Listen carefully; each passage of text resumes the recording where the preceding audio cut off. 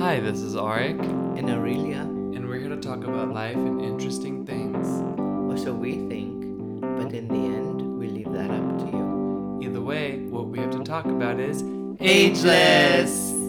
In the last episode, we spoke about acceptance, and you gave us this kind of archetypal journey of how it begins with the Empress, how she's about acceptance, right? Yes. Uh-huh.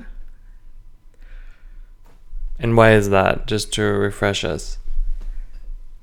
Because the Empress represents the archetype of unconditional and unconditioned love. Right, so you went through this nice journey, then how the next one was the archetype of the emperor who comes after the empress. And this was about then having the bigger picture. So I want to dedicate this episode about having a bigger picture. And I think we typically know what a bigger picture is, but I think sometimes the question arises that how big does your picture need to get in order to have a sufficiently big enough picture?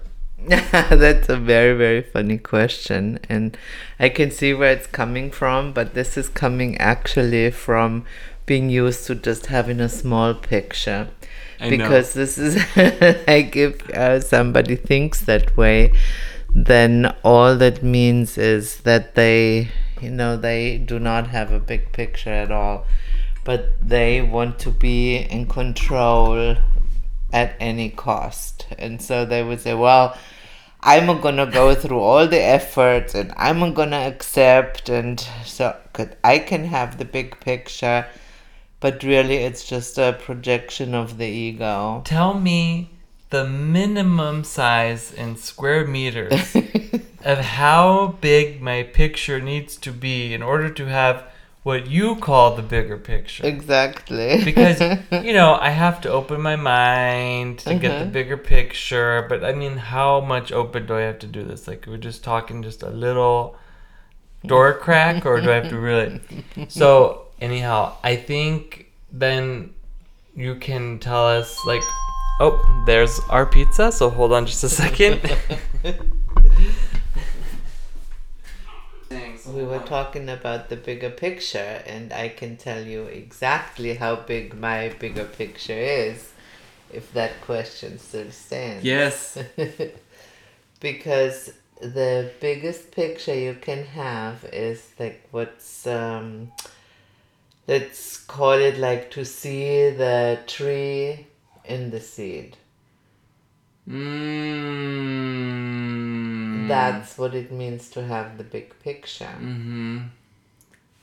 That's beautiful. So that's like you see the purpose of something. Yes. Uh-huh. And you see it as whole. So if you're going through a rough time or even a good time, I think so many times we get lost in good times. Yes. That in a way it's like when we're going through a rough time, like we try to find the purpose, try to get the bigger picture. But when we're in good times, how often are we looking for the bigger picture? Or is that weird? Like that we're doing that, or that you talk about it? No, that we should that we should look for the bigger picture at all times. At all times, because that archetype, or let's say that connection between the Empress and the Emperor that we have just now been talking about, that doesn't just disappear only because we have a good time. But it's, good times or bad times, it really doesn't matter. Like, we always should have the biggest picture, and that's always to see the tree in the seed. So what does that mean? Elaborate on that, the tree and the seed. Well, that means that you act in a certain way, and then you know instantly, well, pretty much instantly, what the outcome of this action can be, or actually will be. And of course, with our conditioned mind, this is fruitless. We do not even have to try. Because this is then what happens. Then, like from a false foundation, we try to expand. And that's just not working. This is like, I mean, again, then in the tower, eventually, in the journey, eventually we come to the tower when we have done this for another like 10, 11, 12 archetypes or stops on the journey. And then everything that we have made bigger without really having the big picture. You're talking start to about like the crumble. procession of the archetypes in the Cosmic Pixels journey. Yes. Just, so that we know what you're talking about. Yes. Which is, we've talked about it a couple times in the podcast, but this is like a journey of what? Well, these are stations. I like it, stations. Yes. Yeah, you can call it stations, but because a station would work if we talk here our day-to-day life, but it happens on all levels. Like if we talk about very tiny things, then it's no longer a station, but then it can be just a flicker of energy, but it's a sequence of things. That's, I guess, the best I can come up with. Okay, cool. That's really abstract, but it's... A sequence of things, big or small, it doesn't matter. Like we have man-made sequences of things, like 1, 2, 3, 4, 5 is a man-made sequence, or we have A, B, C, D, E, that's a man-made sequence, and then there's like this archetypal sequence that just is and always was. Wow, man-made sequence. I mean, this is really mind-blowing to think about that. Like to say it 1, 2, 3, 4, 5 in A, B, C, D, E in its respective languages all across the world is man-made. Is like to say this in the age of Aquarius at this point in 2022, to say that this is a man-made thing really puts things into perspective, because it's true, but it's also something that we've gotten used to in terms of getting lost in the little details and not seeing the tree and the seed. Exactly. Because we base all our experiences and our truths on these man-made foundations that just, when you really have the big picture, mean nothing. Because, I mean, there were times, and yes, it's like tens of thousands of years ago, there was no 1, 2, 3, 4, 5. Right. There was no A, B, C, D, E, not in any language. Mm-hmm. But there always was... Yes. The journey. Yes, there always was the journey, and you know how we like to prove that for anybody who, wants to dispute that, is that even tens of thousands of years ago, there was a mother. Right. And tens of thousands of years ago, there was a father. And, even though it may have looked different, like the nurturing quality that we ascribe to a mother was always there. Mm-hmm. Even if the mother was the whole village or tribe or whatever you call it, it was that energy of what we call the Empress, of this, ideally unconditioned love. So would you say that then the Empress and the Emperor are like the alphas? Yes. So then unconditioned love and acceptance is a quality of being an alpha. Yes, absolutely. Beautiful said. Thank you. Because I think in today's world, we don't think of alpha as that.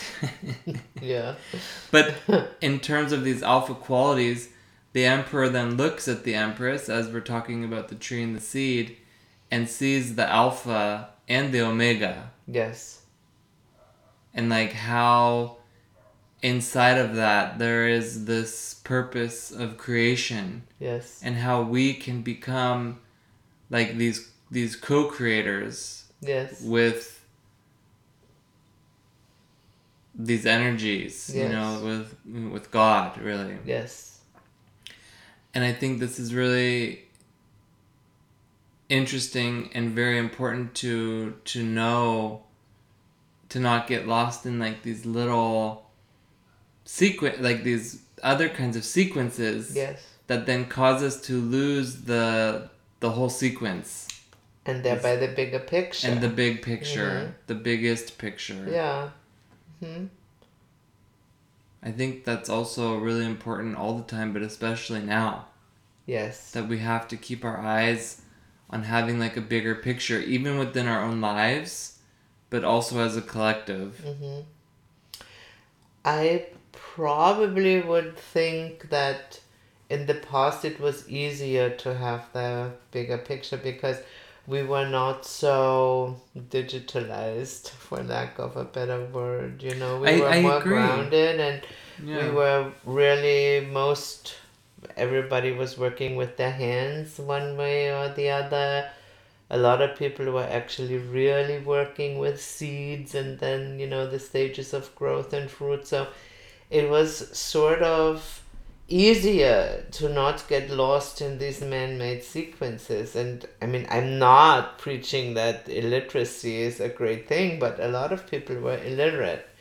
And they were yet close self-resourceful. Yes. Because exactly. I think a lot of times we think that we can pull out our devices and then we're getting a bigger picture by looking things up and searching for things. But I think it's really more compartmentalizing. Yes. Because it's I mean, even I remember the days before we had these things in our pockets, and we used to, like, honestly, to God, get bored. And not just reactively, when we feel boredom coming on, just whip out our thing and then, like, swiping and scrolling and still be bored, but not and still bored, but at least we're doing something and not going into the state of boredom where then you can get inspired. Yes. Where you can figure things out and say, okay, what do I want to do?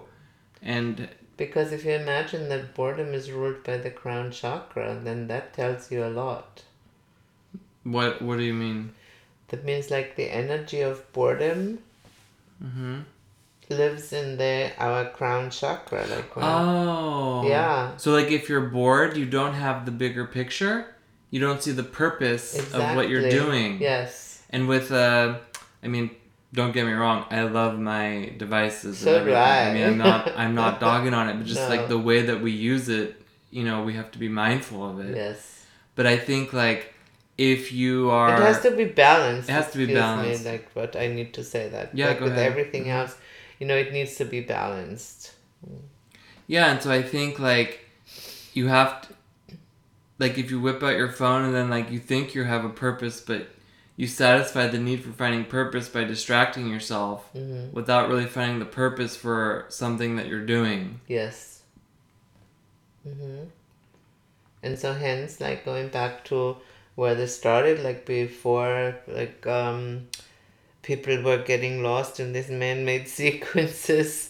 They were closer to nature, and the Empress also is nature, and like all stages of growth and flowers and harvest. I mean, you even saw it so, in professional industries, like how there's been a shortage of farmers. Yes, sadly. Because of many reasons, but you see, like, God forbid, like food shortages and stuff like that, like many consequences that come from having a shortage of farmers. Many. I mean, don't get me started. I mean, talking about that there's just nobody there to really produce. It's also like the deterioration of soil. And I mention this because I read somewhere it is like soil month this month, and nice, which makes sense, with Earth Day and everything. Taurus. Like how, yes, exactly. So, how our soil is being destroyed in many, many, many ways, but then not having healthy farming is one of those ways. Because, I mean, I don't know if you remember that, but when there was a time when we were flying a lot and then when we would fly into Germany, into Bavaria, like to land in Munich, then there were like all these little squares of fields, and then there were Yeah. like little stands of forest dividing it and everything. And that's like part of healthy farming, you know, where you have like small fields and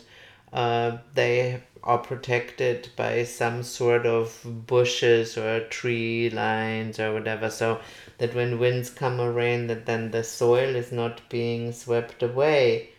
Or like with these huge fields that we have like in the States, you know, where there is like no nutrition left. Mm-mm. Because there is like total over farming. And why is that possible? Because there are no people doing it. Yeah, it's Like, a lot of work. Yeah, it's a lot of work and nobody wants to do it. Nobody wants to literally get their hands dirty. Nobody wants to work. And nobody needs to do it anymore because, you know, you buy like a big machine and one person can do a whole field that, you know, gave work to 50 people like 100 years ago in 2 days. Yeah.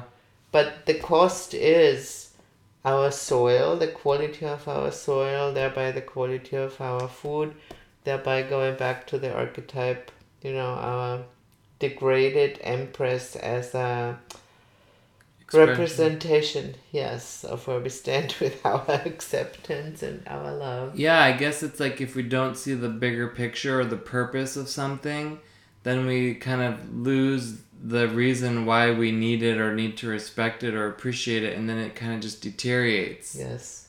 And I think this happens within our relationships, it happens within our jobs, it happens within our domestic lives, within our spiritual path. Mm-hmm. Like so many times we want to just kind of tune out. Yes. It's just too much. We're overloaded. Why? Because we're just endlessly scrolling and tapping and swiping and just clicking and doing all kinds of stuff, and it's just everything is just too much. Yes. It's sensory overload. Yes. And it's really hard to find the bigger picture in these sensory overload, aka details 100%. of reality, which, by the way, wouldn't you agree, is not all of reality. I totally agree with that. I mean, it's not even like 2% of reality. No. It's just like a part of reality that we need to be aware of, but it cannot dictate and navigate our lives. But it does, because, and with like every generation that comes after, you know, it will do more so. Mm-hmm. Because, I mean, I know it's kind of tragic, but I mean, we read a study somewhere where it's like 95% of the kids in cities Mm-hmm. Really think that burger comes just like from a shelf in the supermarket, and they have no idea that that's actually coming from cows. No. Yeah. That's really intense. Mm-hmm. Okay, so then of course my biggest question now is, rather than how big does my picture need to be, how do I get a bigger picture? Beautiful. Yeah, well, I mean, as like.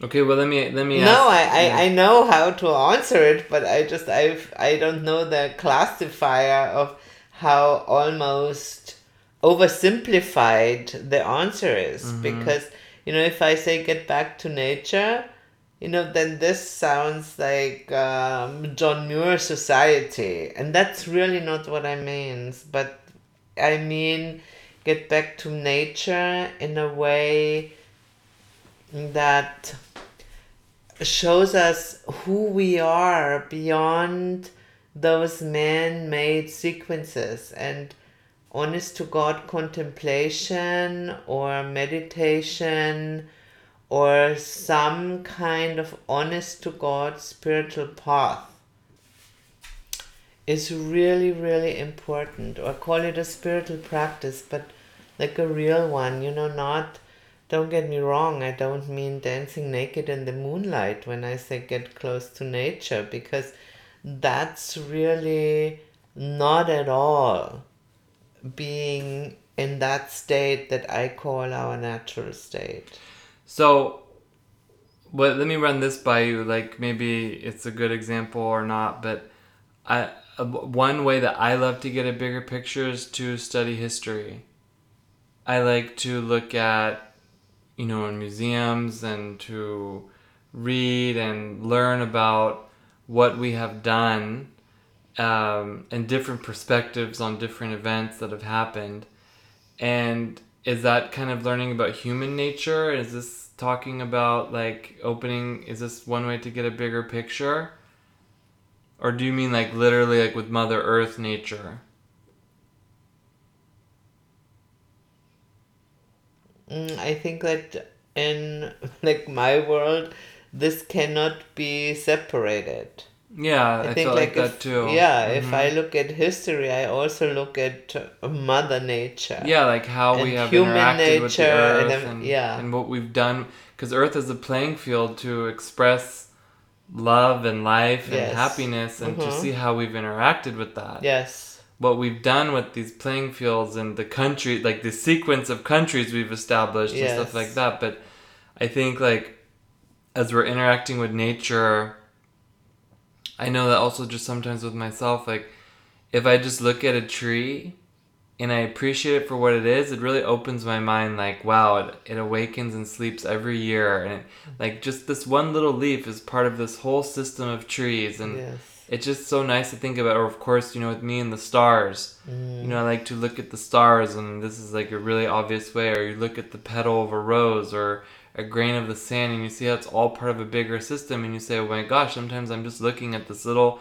handful of sand. Sometimes I'm looking just at this one little grain, and I'm forgetting that it's a beach that's on a shore that's, yes, part of a whole ecosystem of things. yeah. Or So yes, I have nothing add to so we that can start with the because bigger picture just like by looking at the world around us. yes, And kind of looking at more than what's being fed to us with our feeds, yes, but kind of like just discovering, what's called astrologically our third house, and then kind of moving on into new horizons from there. beautiful. From the third house to the ninth house, Yeah. which is like foreign lands and aliens and like anything foreign and alien to you. Maybe you try a different restaurant, or you go down a different street, or you Or you go at all. you go at all. You walk at all. Yeah, Like, it's like, I really, could not be dared to guess how many people on an average day do, let's not say 10,000 steps, but 5, Yeah, Like, 5,000 or 5 steps. 5,000. Yeah, duh. Because Yeah. 5, you have to take from your door to the car. Yeah. But 5,000 steps, I'd be hard pressed to Yeah, guess yeah, how many yeah, people do that. Yeah, absolutely. So I think it's very interesting when you put it that way. Like you can expand your world just in the world, and then it'll open your mind. Yes. And then you have new experiences, and it's great to have familiar and your favorites and everything, but I think it's about going out of your comfort zone. Yes. Or also bringing people from outside into your favorites can also open your mind and create bigger worlds.